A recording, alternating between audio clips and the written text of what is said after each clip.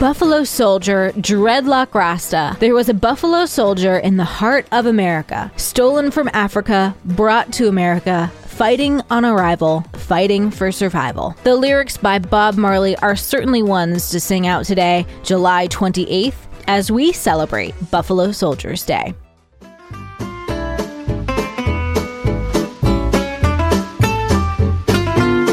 Welcome to Taco Cast Podcast, Every Day is a Holiday. No, really, it is. Did you know that literally every day is a holiday? I don't know about you, but I love having a reason to celebrate every day. Whether it's your favorite foods day or something else totally random, happy holiday to you. Today we celebrate the first peacetime all-black Army regiment, who were originally members of the 10th Cavalry Regiment and formed on September 21st, 1866 at Fort Leavenworth, Kansas. The term Buffalo Soldier eventually became synonymous with all of the African American regiments that formed in 1866.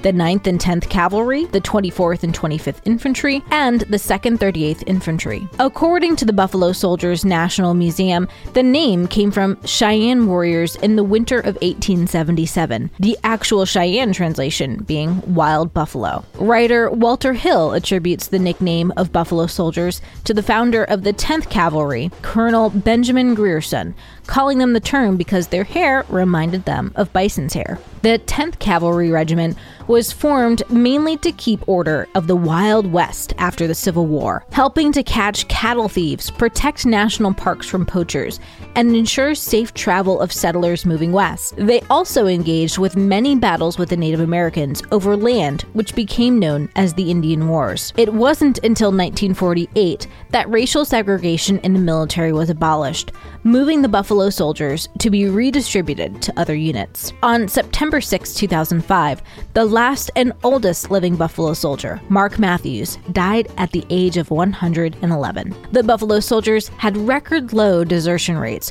won 14 Medals of Honor, and had the first Black West Point graduate, and were incredibly inspirational. So on this day, you can visit the Buffalo Soldiers memorials that can be found at Fort Clark, Fort McCavitt, Fort Concho, Fort Elliott, and more. You can also support other Black veteran organizations like the National Association for Black Veterans, the Black Veterans Project, and the Center for Minority Veterans. Happy holiday, everyone, and I'll see you tomorrow.